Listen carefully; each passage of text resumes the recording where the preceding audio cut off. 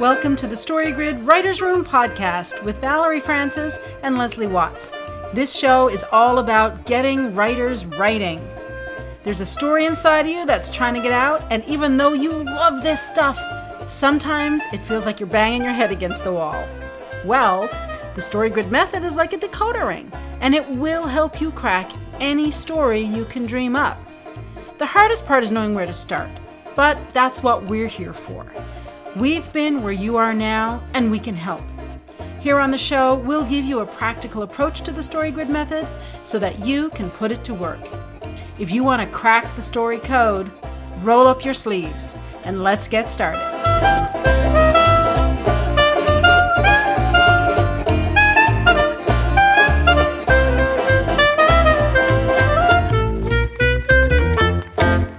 Welcome to Season 1, Episode 5 of the Story Grid Writer's Room podcast. My name is Leslie Watts. I'm a Story Grid certified editor, and I help fiction and nonfiction writers craft epic stories that matter. And I'm Valerie Francis. I'm also a certified Story Grid editor. I'm also a writer, and I specialize in stories by, for, and about women. So this week, if you're watching this on the video, you might already have a clue about what story we're going to talk about, because Valerie is wearing her Gryffindor scarf, which is wonderful. And I hear you also have a wand. Is that right, Valerie? I do. I am a proud Gryffindor. My Patronus charm is a panther. Thank you very much. And I have the Elder Wand. I have one spell. You want to know what it is? I do want to know what it is. And I only do it on my computer or my notebooks. Okay. And it is Creato Bestsellerum. How do you like it? I love it. I don't get out very much. Does it show? Not at all. Not at all. Well, this week, Valerie, we're studying the core event of Harry Potter and the Half-Blood Prince. Woohoo! Focusing on chapter 28, which is Flight of the Prince. Now, you may recall we discussed this story in the final season of the Roundtable, but today we're going to focus on this individual scene within the story. And we're focusing on scenes this season because scenes are the building blocks of stories. So if you want to write a story that works, you must be able to write a scene that works. So, Harry Potter and the Half-Blood Prince is a global action epic savior plot with worldview maturation. And here's a brief overview of the 3 acts of the story. In the beginning hook, after months of Death Eater attacks, Harry spies Draco Malfoy up to no good in the dark arts shop. But when his friends won't listen to Harry's suspicions that Draco Malfoy is a Death Eater, Harry must decide whether to investigate on his own or just let it go. On the train to Hogwarts, Harry spies Malfoy, who curses him, bloodies his nose, and leaves him under his invisibility cloak, where, thank goodness, Luna helps him make his way to school. In the middle build, the school year gets underway with the mysterious attacks on students and attempts on Dumbledore's life. But when Dumbledore tells Harry they need a particular memory from Slughorn, and Harry botches his first attempt to get the information, he must decide whether to use liquid luck to get that information. He takes the potion and convinces Slughorn by talking about his mother. Slughorn agrees and shares the vital memory.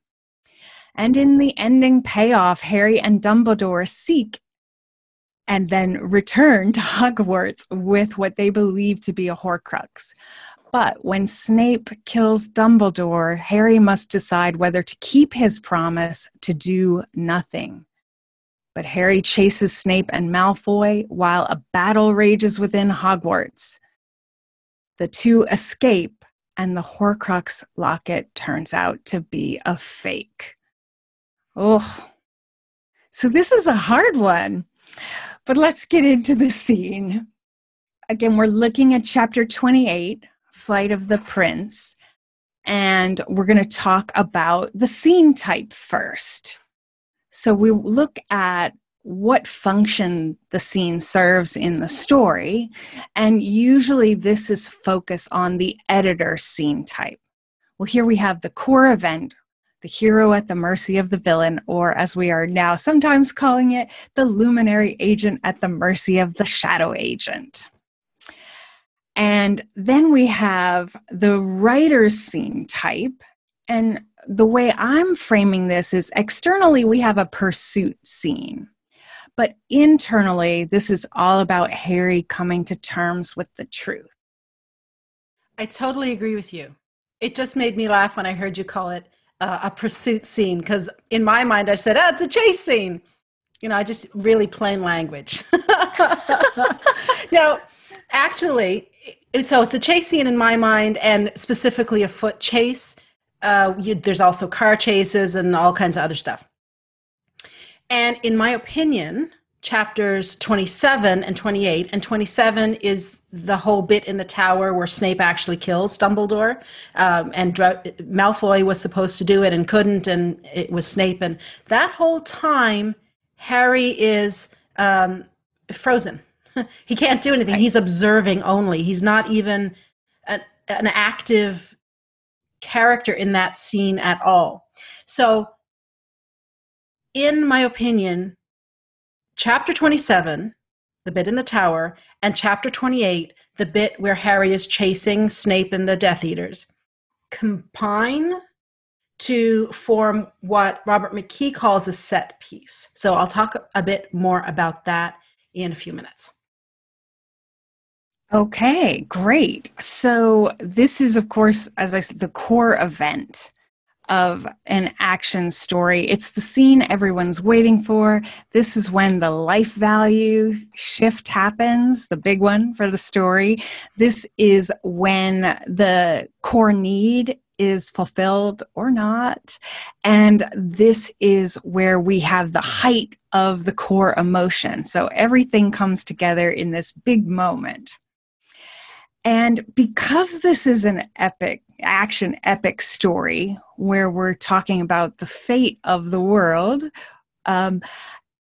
there needs to be a lot of people, a lot of characters involved in the scene. It has to represent the scope of the true conflict. And so we have about 23 characters on stage actively doing things, interacting here in this scene. And then one of the things that's really cool about this scene too is we're at Hogwarts, but we move from the astronomy tower and then we go into the corridors that lead outside across the grounds, past Hagrid's hut, to the gates of Hogwarts. And then we come back to the tower. And this movement from inside that really tight space to outside, and ultimately where Snape and Malfoy escape from Hogwarts, that's the outside world, right? So we got some big transitions happening. And it allows us to get a great perspective on everything that's happening, even though we are locked into Harry's point of view. Okay, Valerie, let's talk about the power dynamic. What is going on in this scene? We've said this a number of times, and the more scenes that we study and the more I think about this, the more I'm convinced that the power dynamic and figuring out who has the power, who wants the power, I think that's the way into this whole scene type thing. I really do. So at the most macro level, this is Harry and the white hats against Voldemort and the black hats, right? But on a more personal level, it's Harry against Snape. Well, and Malfoy, but really Malfoy to me sort of falls off the edge here now as being a foe.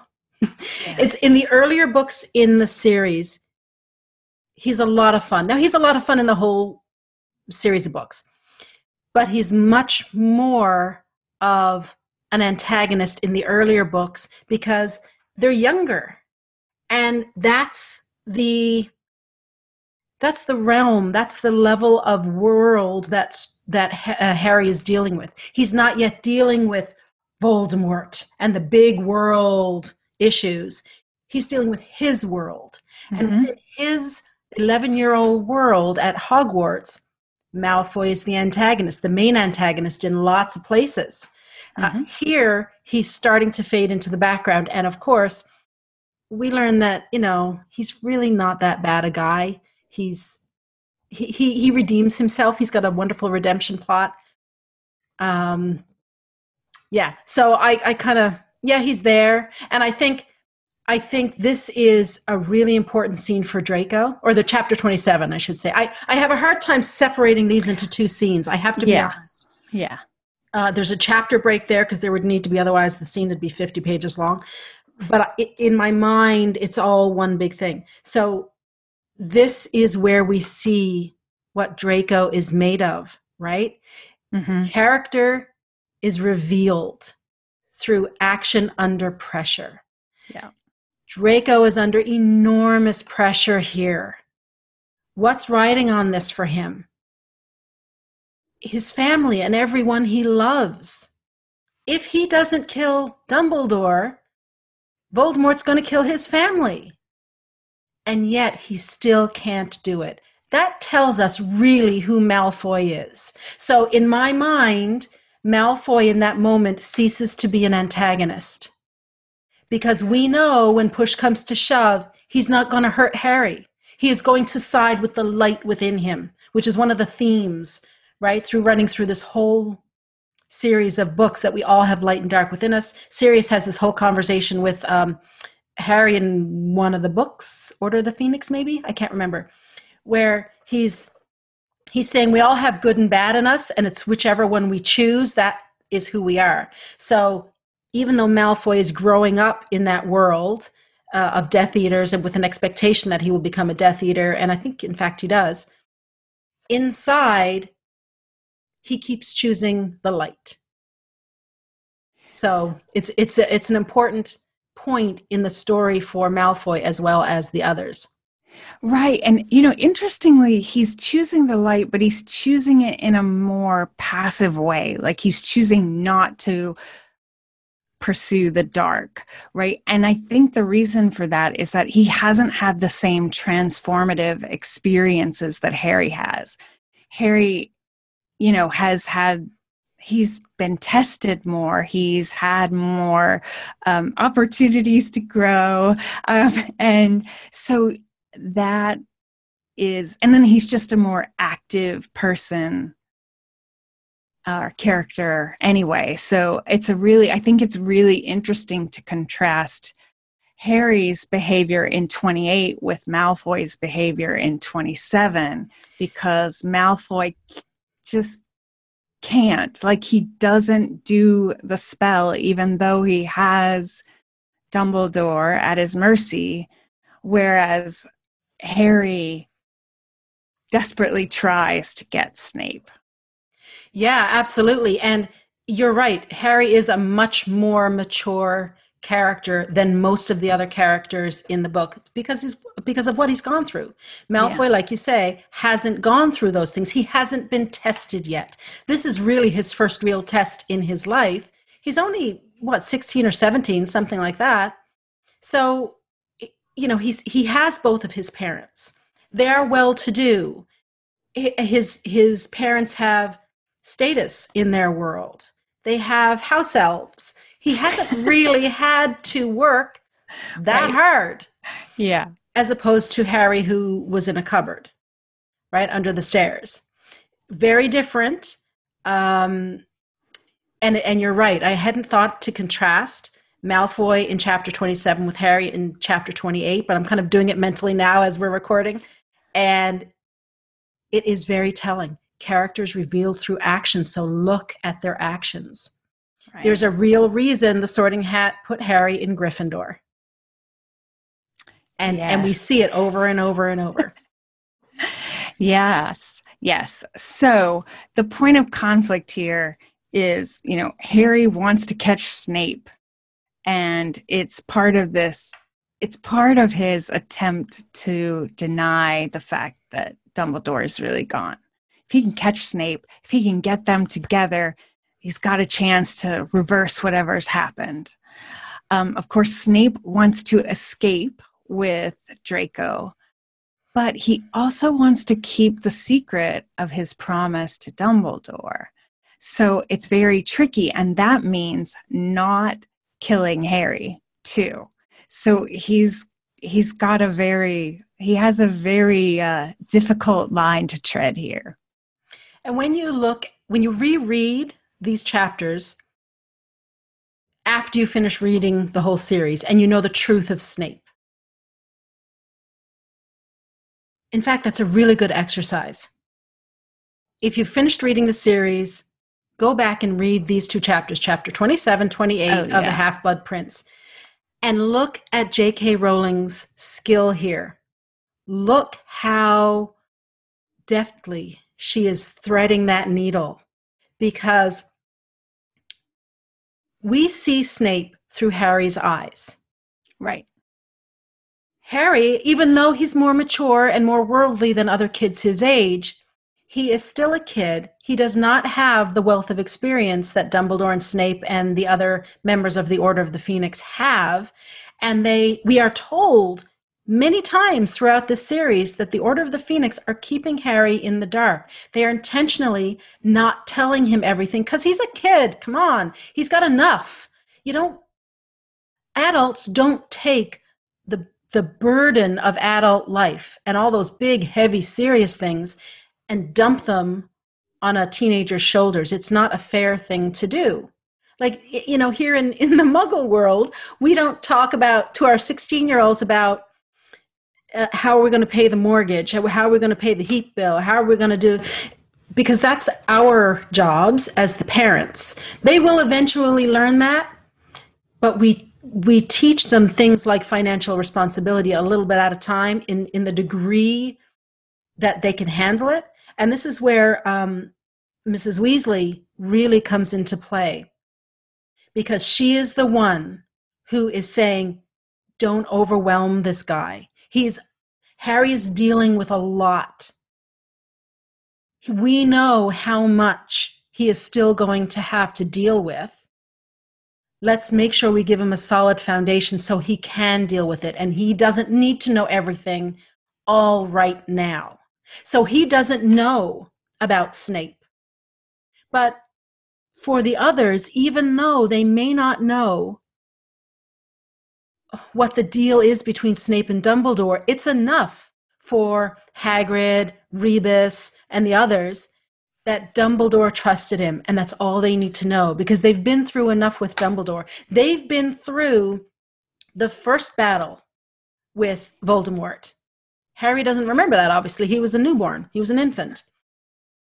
So to see how J.K. Rowling presents Snape in this way that can be interpreted one way when you're reading it through Harry's eyes, and when we read this first, we think, that's a big shocker.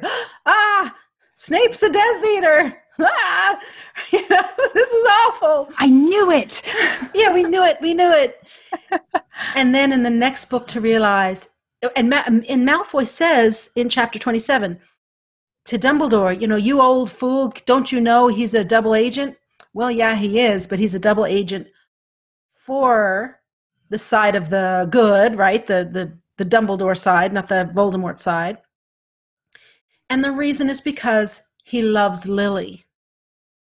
And Dumbledore knows how deep love is, and how at the end of the day, that is going to, especially for Snape, it was always unrequited love, but he still loved her, and that's the only reason he's tolerating Harry.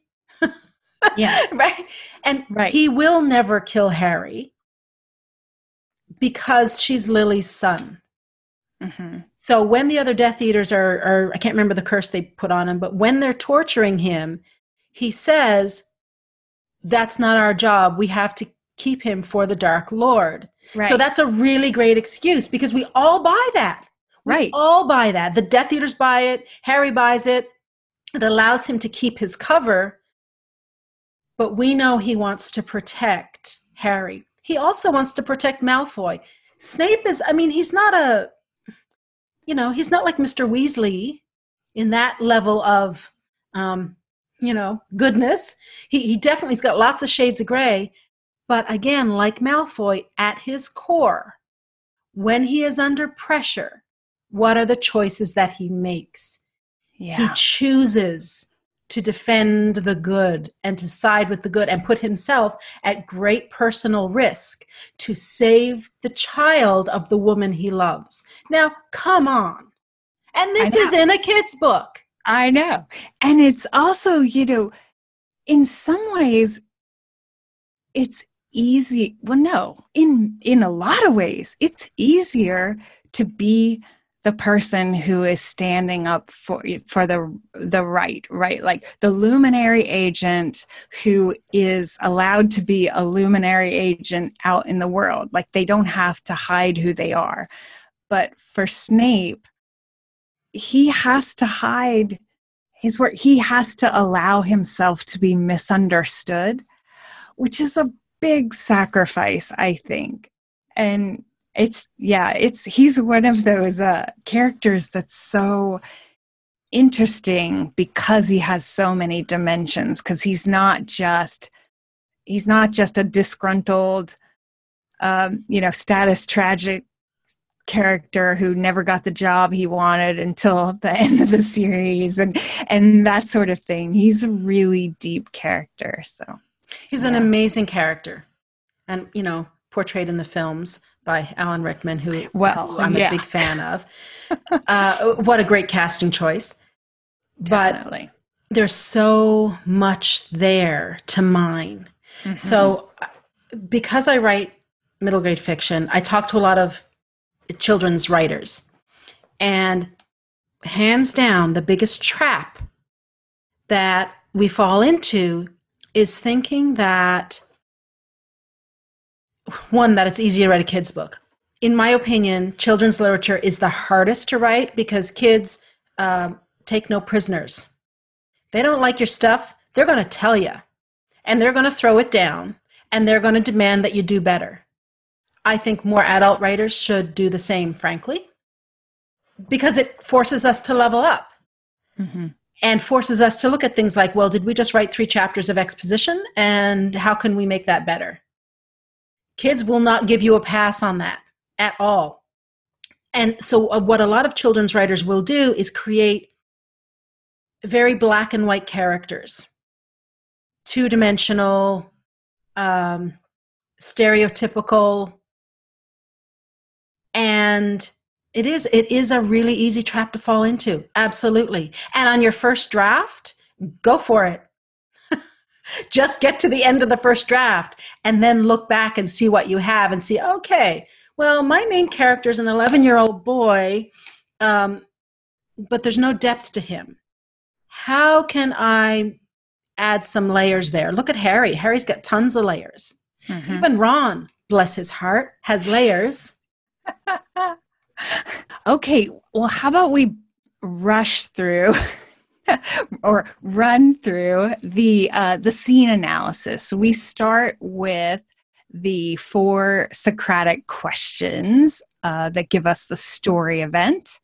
And Valerie, you're going to walk us through those really quickly. Absolutely. So question 1, what are the characters literally doing? That is, what are their micro on-the-ground actions? Harry's chasing Snape and the Death Eaters. Question 2, what is the essential tactic of the characters? That is, what macro behaviors are they employing that are linked to a universal human value? So, as Leslie already mentioned, Harry is trying to come to terms with what's happened to Dumbledore. And initially, he's trying to save Dumbledore by catching Snape, and by the end, he's mourning the loss of his mentor. 3, what universal human values have changed for one or more of the characters in the scene? Which one of those value changes is more important and should be included in the story grid spreadsheet? All right, so this is a massive point in the series, right? It's huge.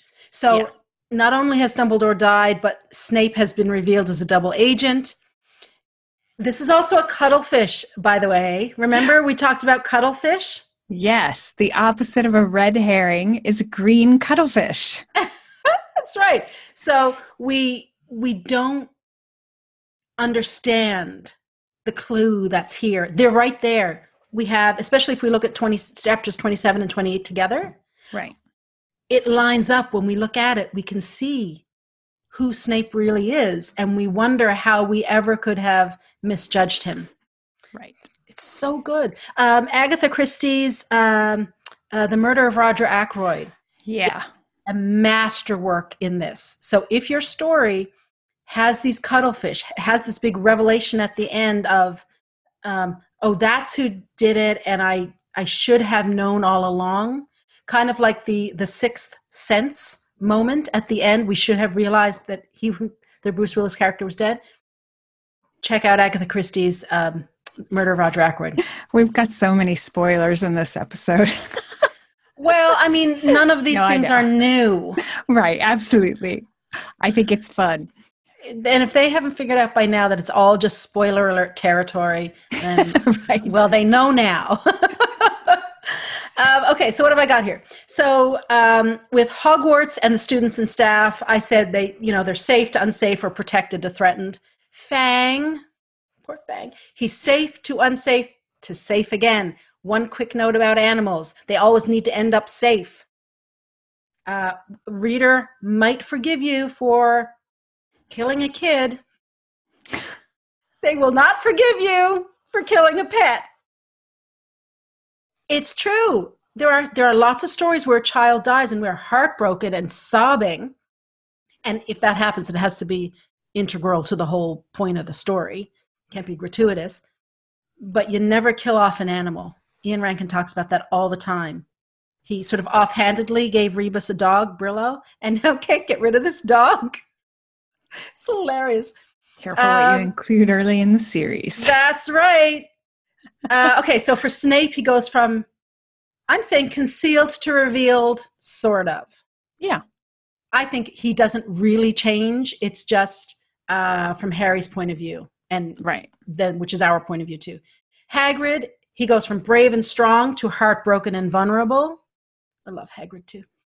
Okay, so Harry, this is the value change I'm going to take and put on the spreadsheet because he's our main character. So like the others, obviously he goes from safe to unsafe. But the value shift is also hopeful that Dumbledore can be saved to hopeless. And I think that works on the external genre. But I think really what's really important here is Harry's internal shift. Now, we run into this all the time, Leslie, and I just think it bears mentioning here again. When you pick a scene from a book, like we do a lot of this in the certification training, where we don't know the whole story lots of times. It's just a scene in isolation. And you can come up with all kinds of value shifts. Well, the terms, yes, but actually picking up on different shifts that are happening within the scene.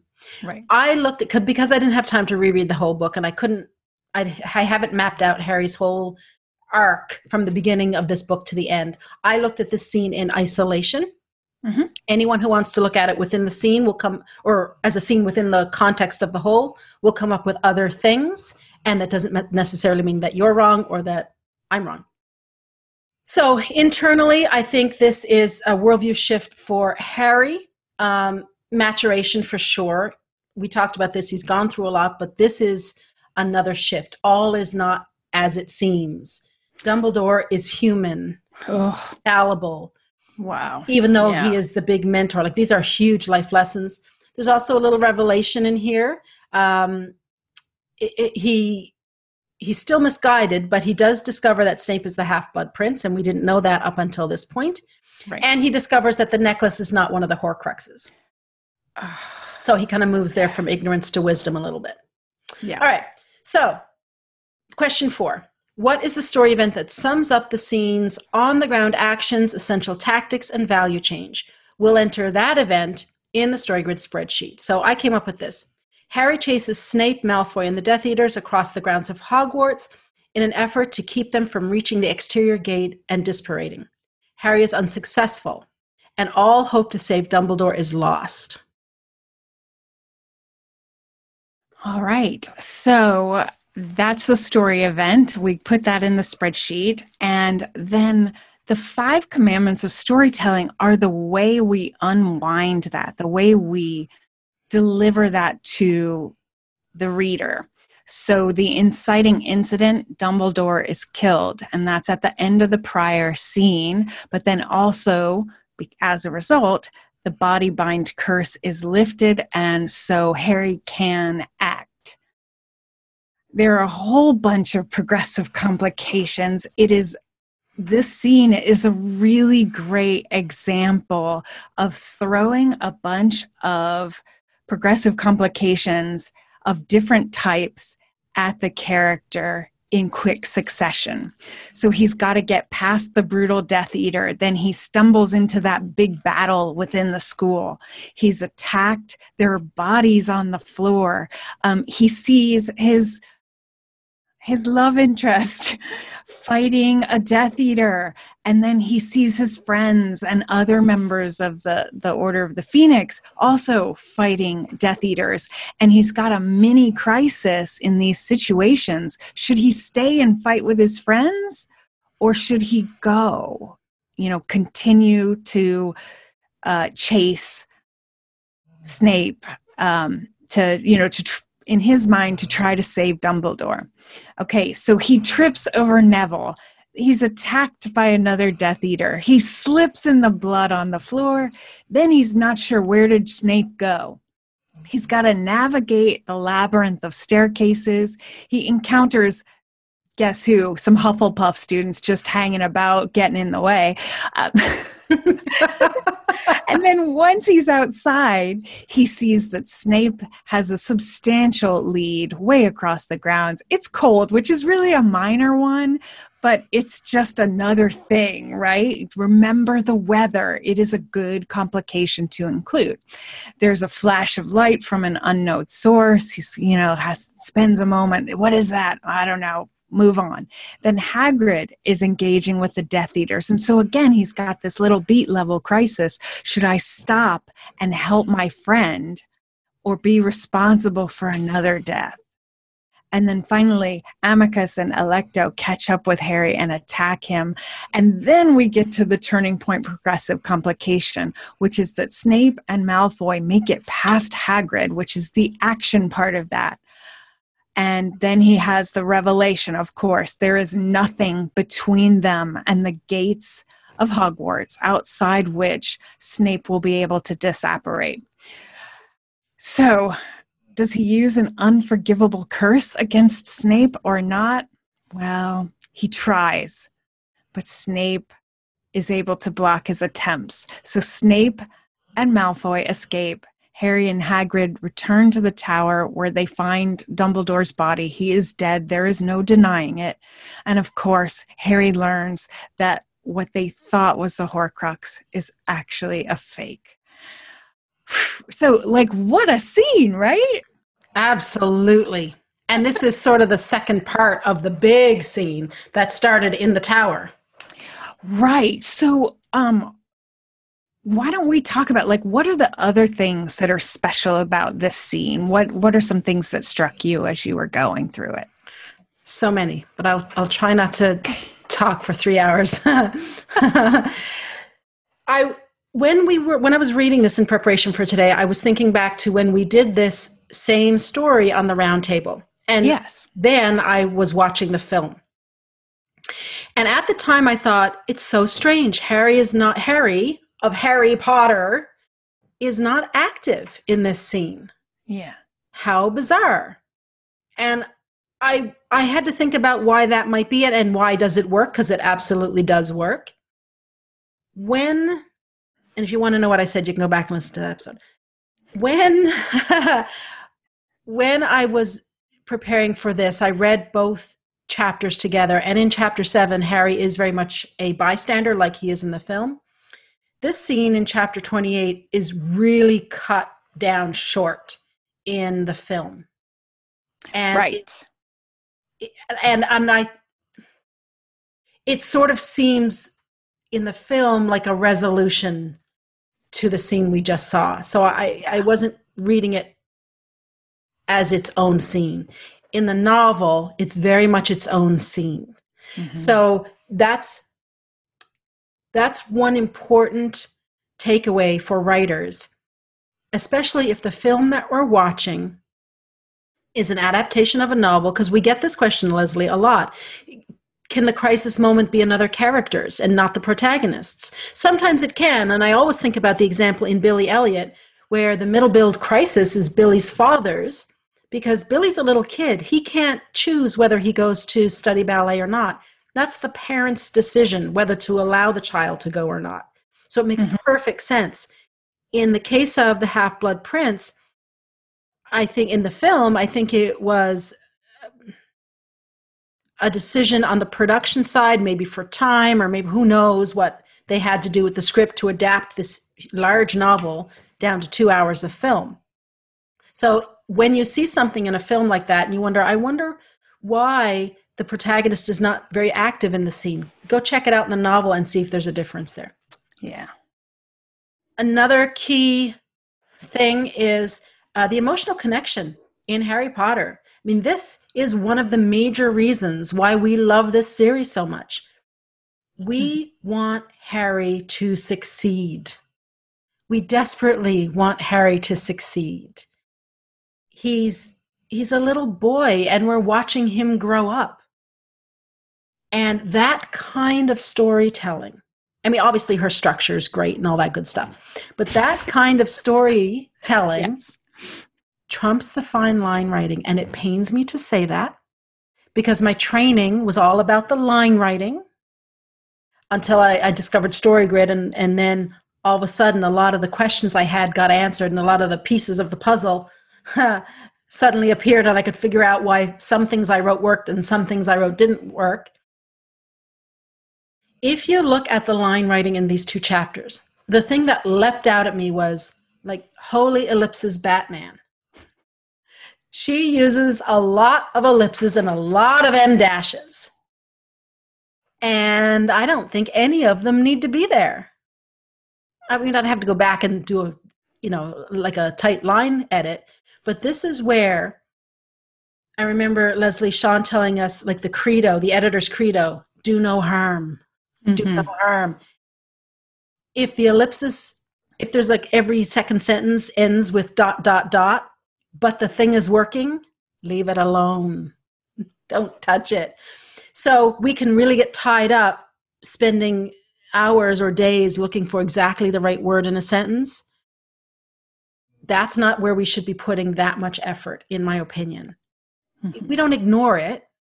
Like, in an ideal world, my goal as a writer is to marry those two. Great line writing with great structure. That's the goal I'm shooting for. I don't know how long it'll take me to get there, but that's the goal I'm shooting for. And when I hear the A-list authors, that's one of the things they all talk about. As wonderful as they are, they're still honing their craft. Dumbledore's death, I talked about this a little bit earlier, I think. It's not gratuitous. She didn't just toss it in there because she ran out of ideas and she needed something. There's a really strategic reason. It's really important that he dies, and the way he dies, and who kills him, right? I'm back to my Elder Wand.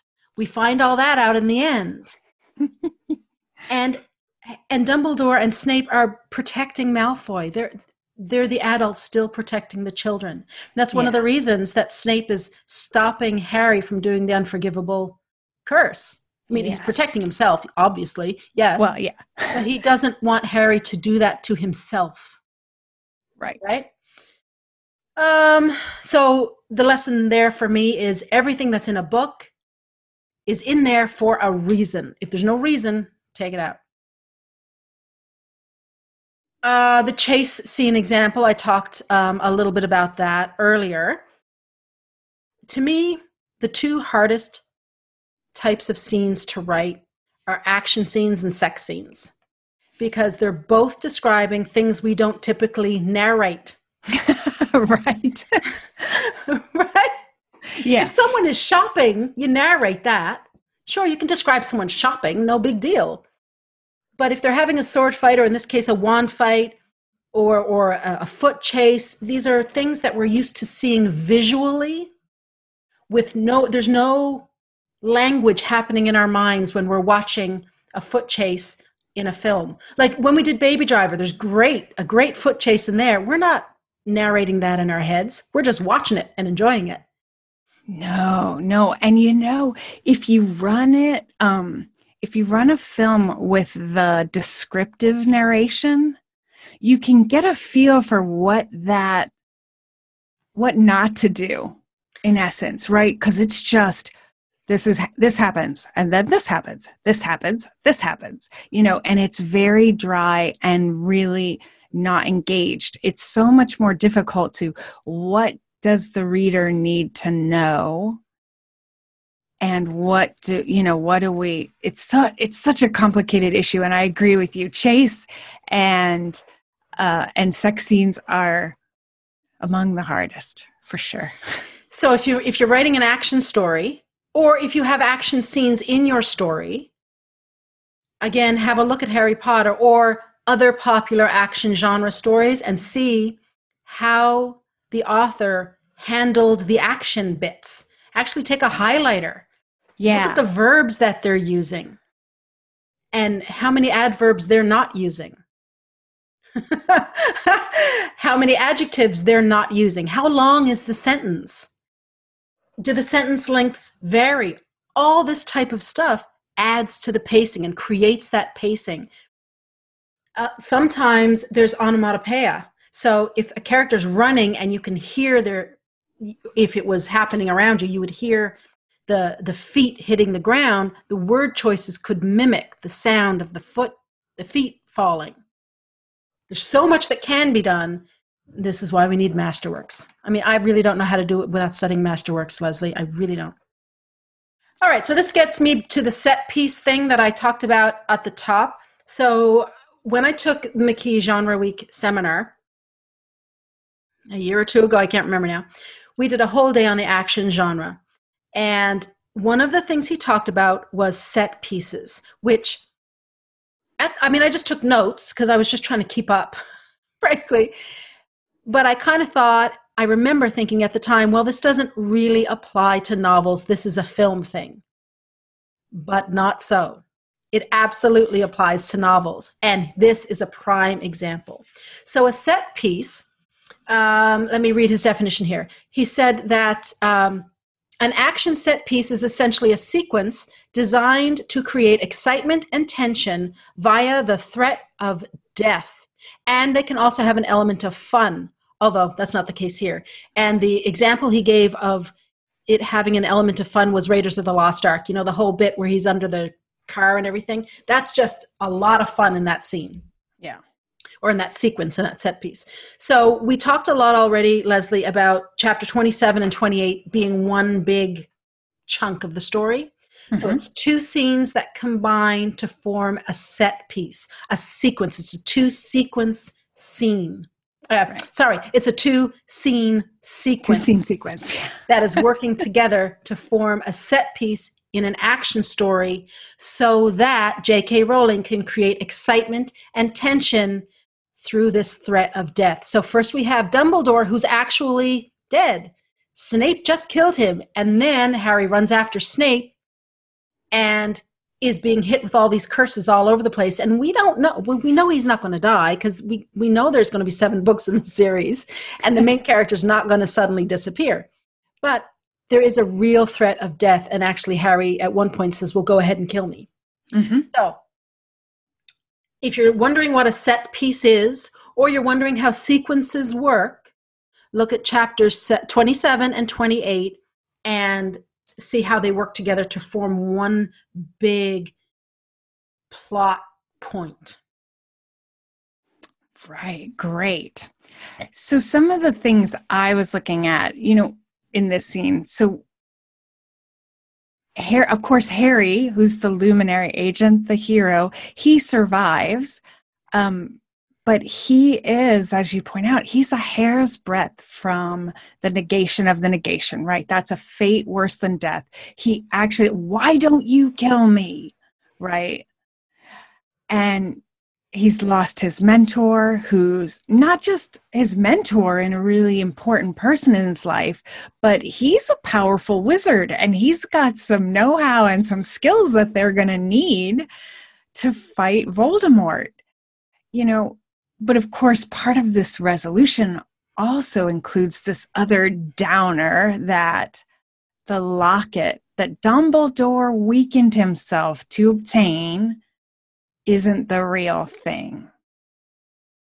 Right. It's really hard. And this is typical of the end of a second book in a trilogy or the penultimate book in a longer series.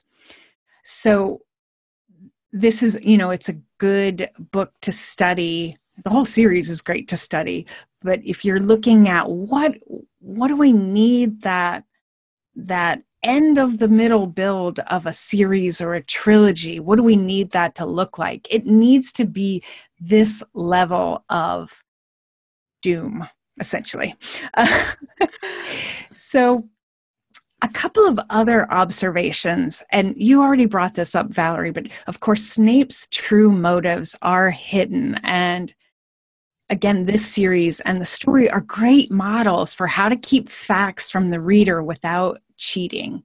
Chapter 27, one of the best examples I've ever read.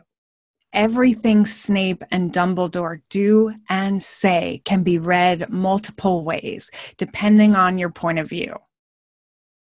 Now, the other thing I really love about this scene is that the structure gives us this comprehensive view of what's happening. I mentioned this already, but it feels like an editorial or neutral, omniscient point of view. But of course, if we had that point of view, it would feel like a cheat. You know that Snape is not what he seems, but you're not telling us. That would not be okay. But when Harry leaves the tower, he stumbles into the battle. He makes his way through the school. He encounters students who are not engaged in the battle, right? And then he gets out on the grounds. And we get this kind of bird's eye view, almost like, in 27, Harry is like a fly on the wall. And it's almost like that again, where he's like the moth from the Lord of the Rings story, right? Who's like, we get to see a lot of things through the eyes of the moth. Well, that's kind of the way it is, because he's observing things as he goes. So it's like a walk and talk. He's not talking, but it's that kind of thing. We're getting to see what's going on. Okay, so that's amazing.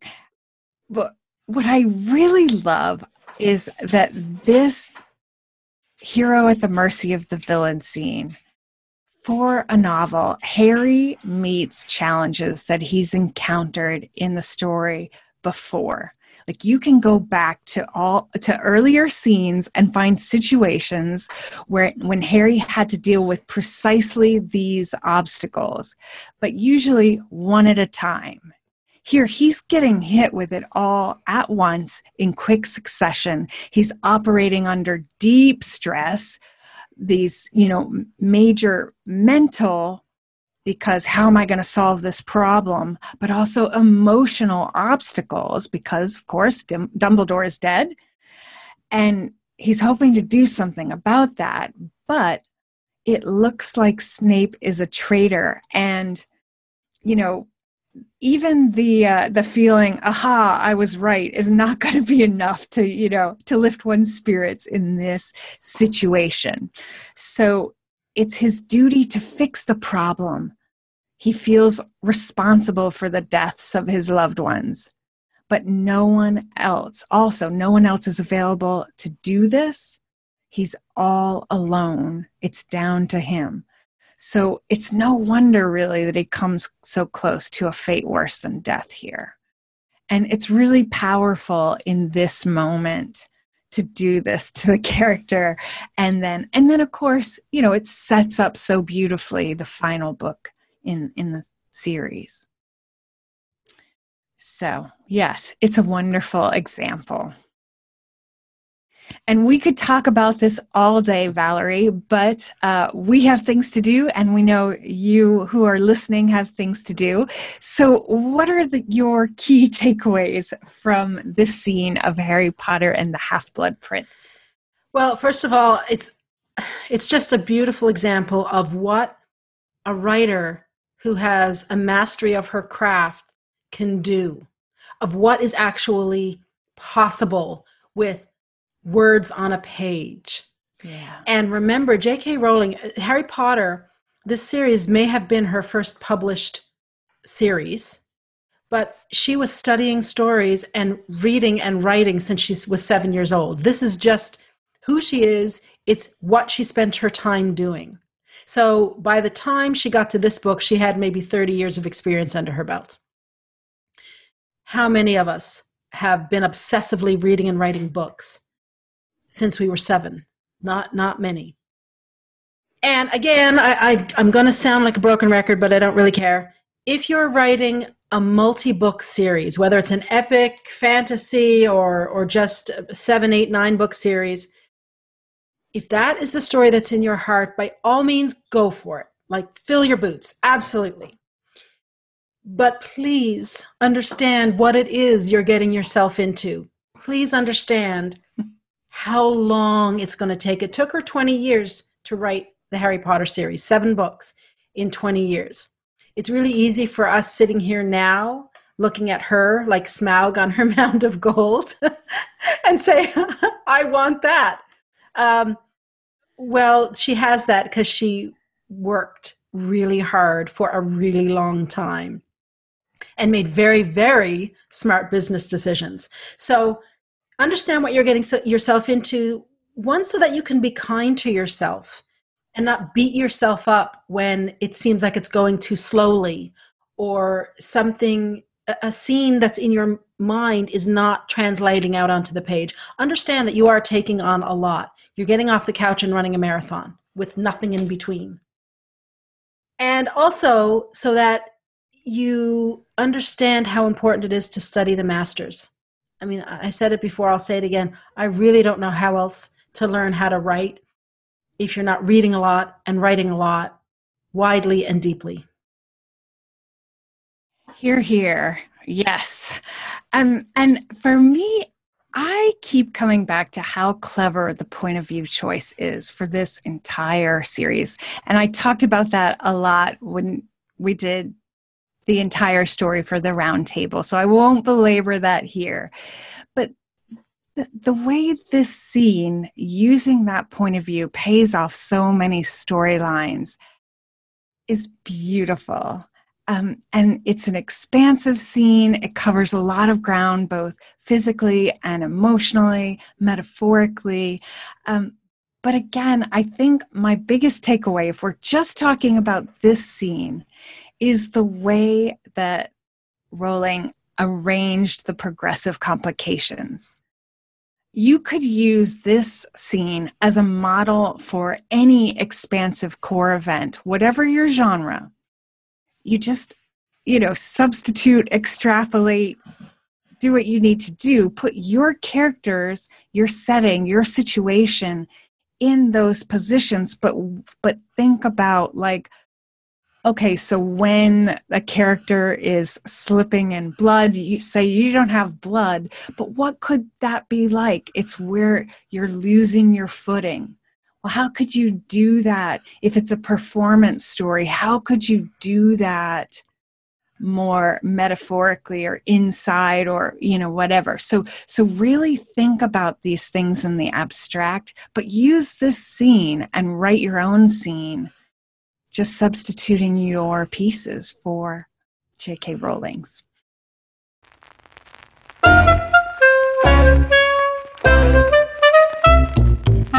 And that wraps it up for this week. Remember, if you want to become a better writer, you've got to write and you've got to read. Why not challenge yourself this week to take one of the ideas we talked about in the episode and use it in your work? To support the show, leave us a rating and review and tell your writer friends about us. And if you're watching on YouTube, be sure to subscribe to the channel. If you want to see how we put story theory into practice, subscribe to the Unpodcast at valeriefrancis.ca/innercircle or writership.com. For show notes, blog posts, and information on the StoryGrid courses and Guild, visit storygrid.com. Thanks so much for listening. We'll see you next time.